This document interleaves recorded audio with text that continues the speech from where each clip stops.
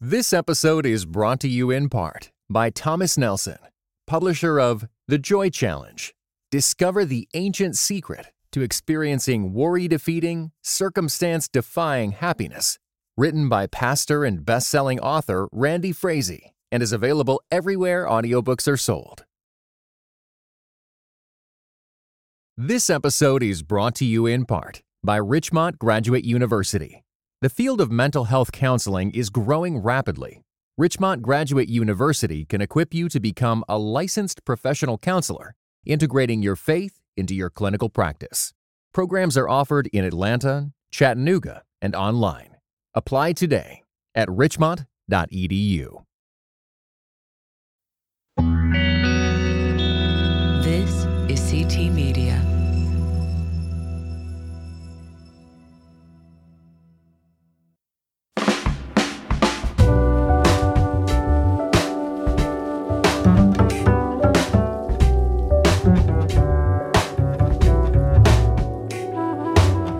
Christianity Today, you're listening to Music and Meaning with Charlie Peacock.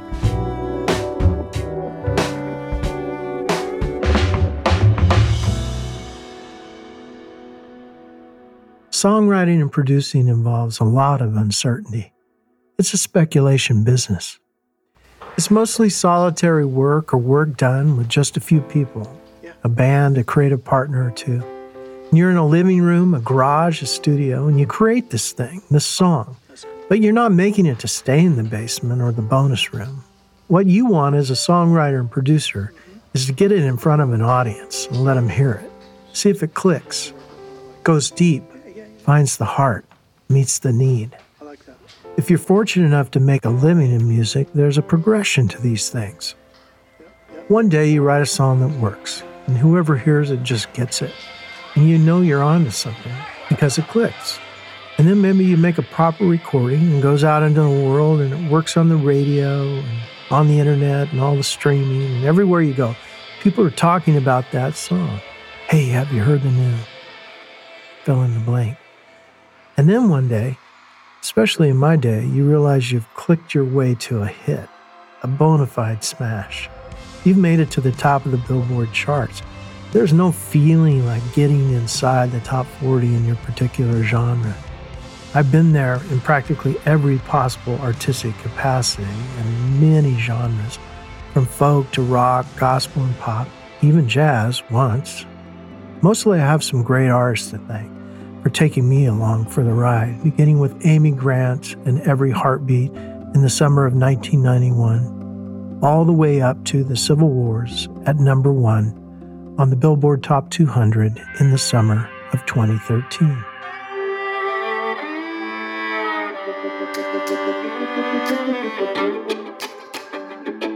As a songwriter and producer, you start asking how it happens. Who doesn't want to repeat it? You look for themes and patterns, what makes a song go from good to great and from great to iconic. And while there's no formula, despite what you might hear in some corners of the internet, there are some common themes and there's best practices, if you will.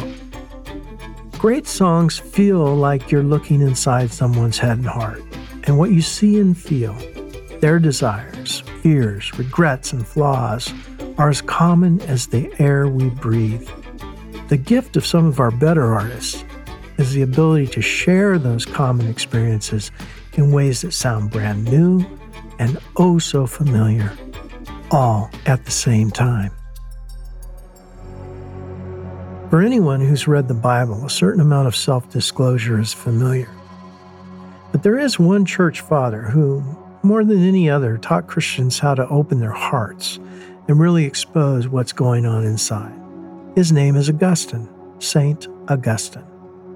There are few characters in Christian church history more idiosyncratic, transparent, and baffling than Saint Augustine of Hippo. As for Hippo, think Algeria in North Africa, right between Morocco and Tunisia, a stone's throw from Italy in the cities Rome and Milan, where Augustine would eventually end up. But not before residing in Carthage, Tunisia, one of the most affluent and influential cities of the classical world. In short, the Greco-Roman hotbed of a whole lot of history, mythology, and philosophy still impacting us today. Speaking of ongoing impact, Augustine, like Plato, is an ancient thinker whose influence refuses to go out of style. His doctrine of original sin and just war theory are as relevant and urgent now as when he first articulated them. But let's rewind. Augustine also wrote Confessions, a no-detail, too-personal tell-all on himself.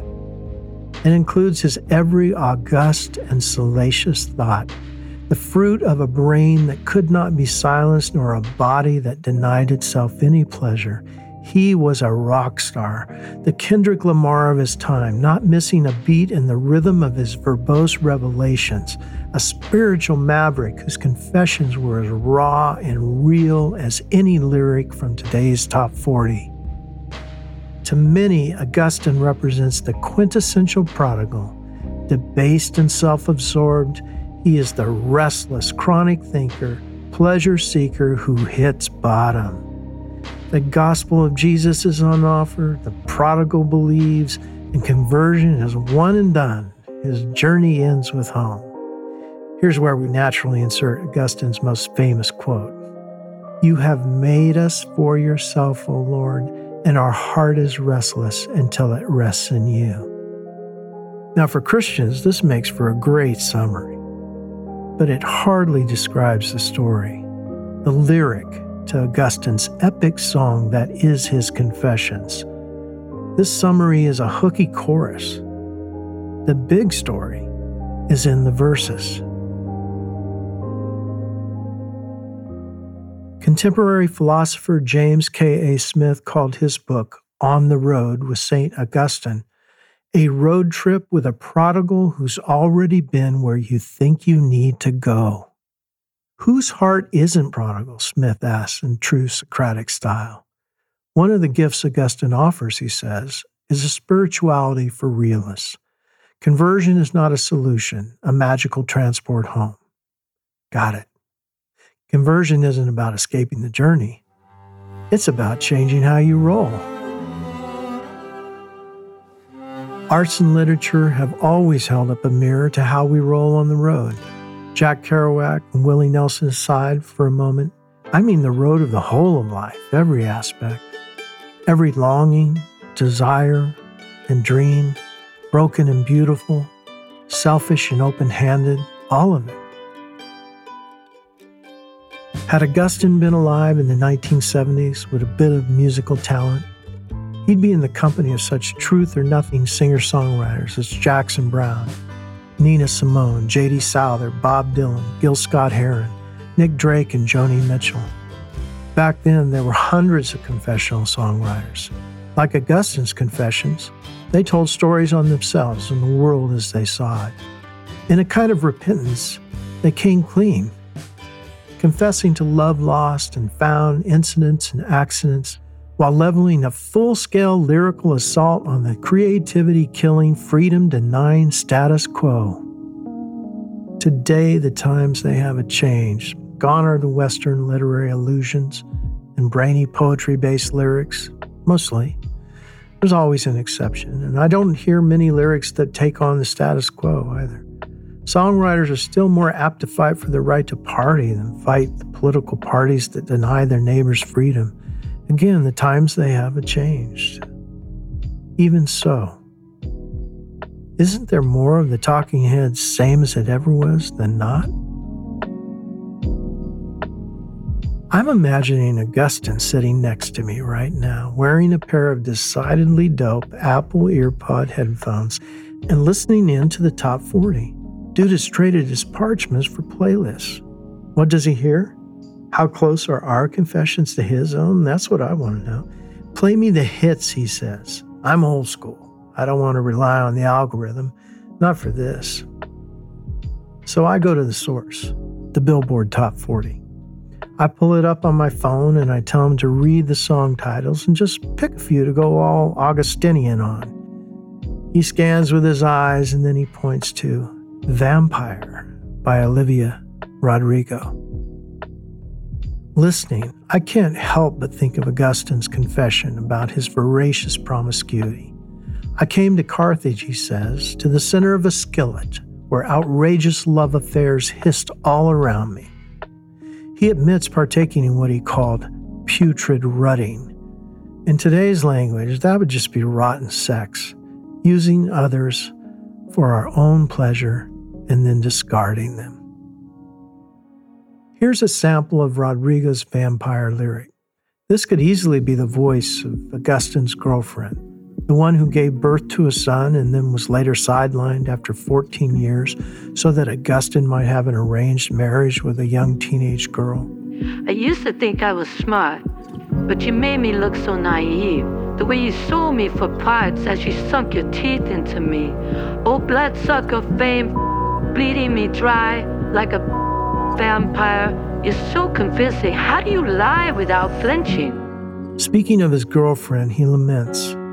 She went back to Africa, vowing to God that she would never know another man.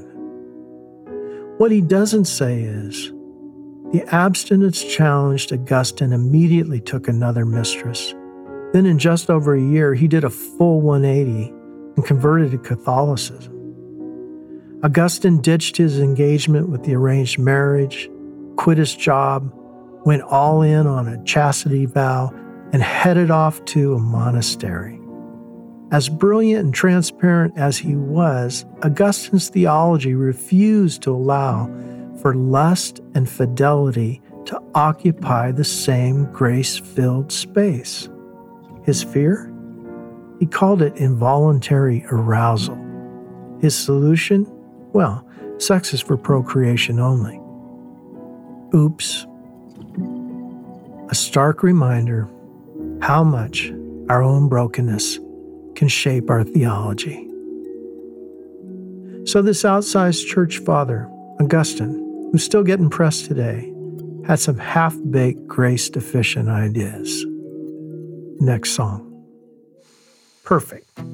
We don't have to look any further on the top 40 to find a similar view of God and grace in the lyrics of I Need a Favor from Jelly Roll, the country artist, not the pastry.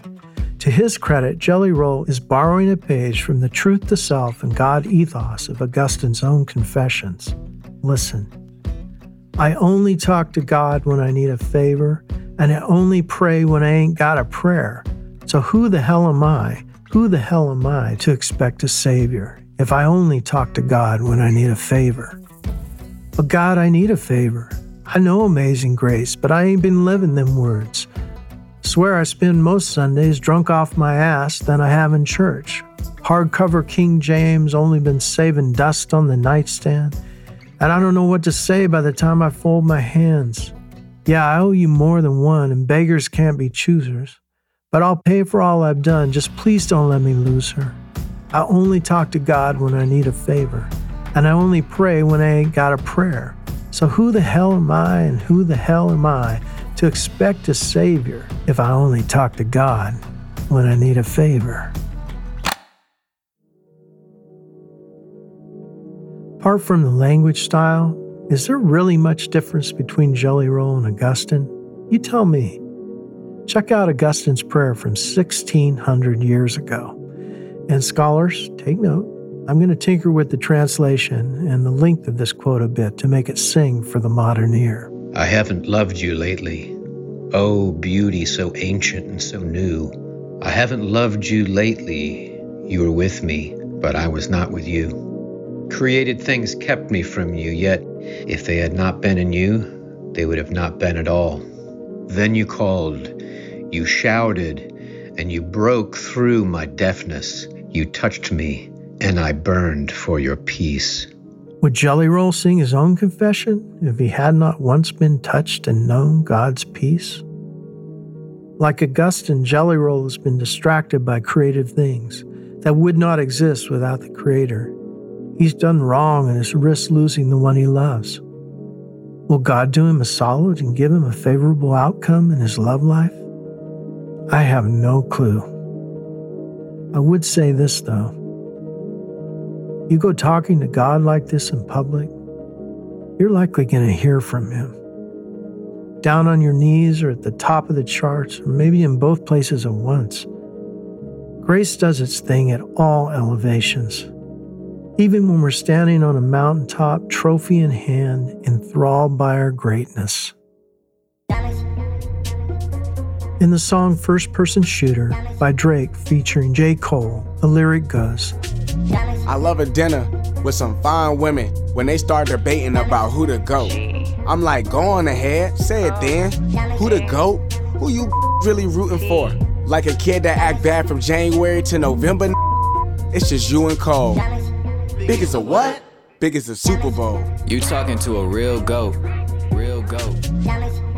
Bragging about oneself as the GOAT, the greatest of all time, lives at the molecular level of rap and hip-hop's 50-year history. Pride is molecular to the human family.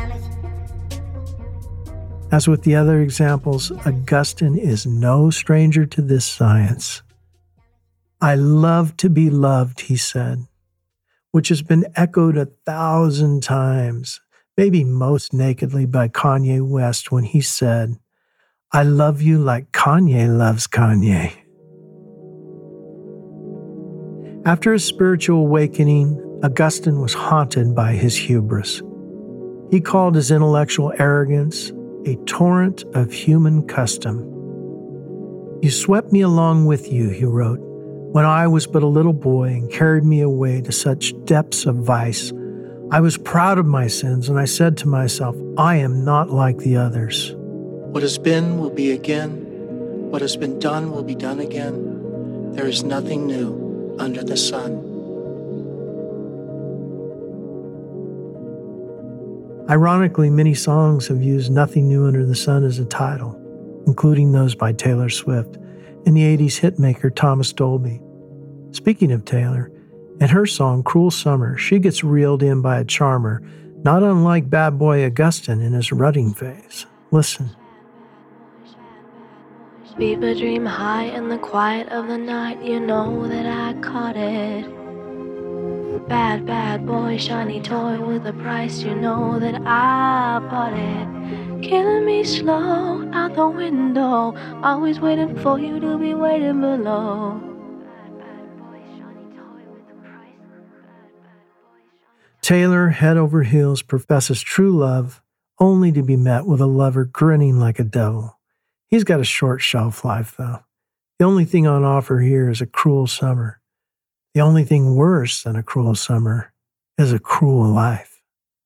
Tracy Chapman's 1988 hit song, Fast Car, speaks to this very topic. Country music star Luke Combs brought the song back for another round and another massive hit in 2023. I asked Nashville recording artist Ruby Amanfu if she wouldn't mind closing out our session with Augustine by singing her version of Fast Car. You got a fast car, I want a ticket to anywhere. Maybe we make a deal, maybe together we can get somewhere. Any place is better. You got a fast car, is it fast enough so you can fly away? You gotta make a decision, leave tonight or live and die this way.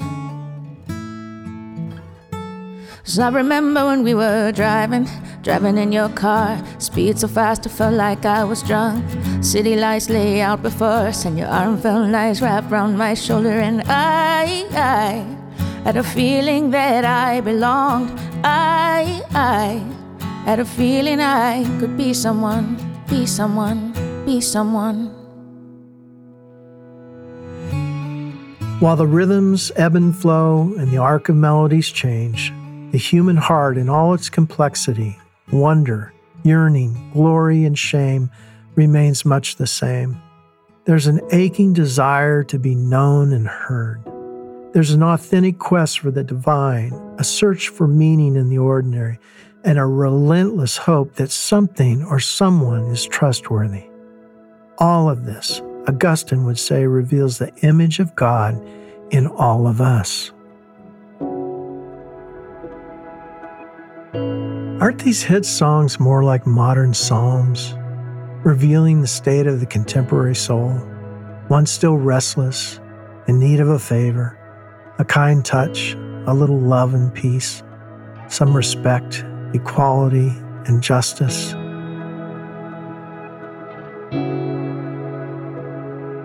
Augustine serves to remind us we need not be stuck in the fruit of our worst choices, that we can change and grow. But the lyric of his life also reveals that no one, no superstar, no early architect of the Christian church, no one gets through this life unscarred without a story. So thank God for grace.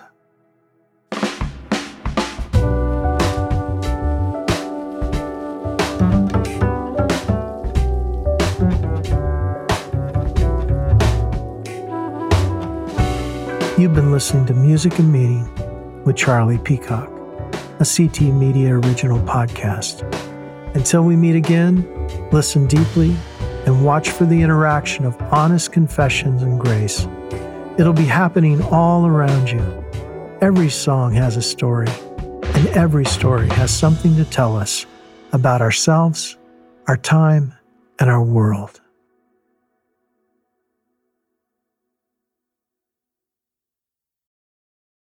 This episode was brought to you in part by the Areopagus Podcast, two clergy of different traditions, Father Andrew Stephen Damick and Michael Landsman, discuss encounters of historic Christianity with other religious traditions.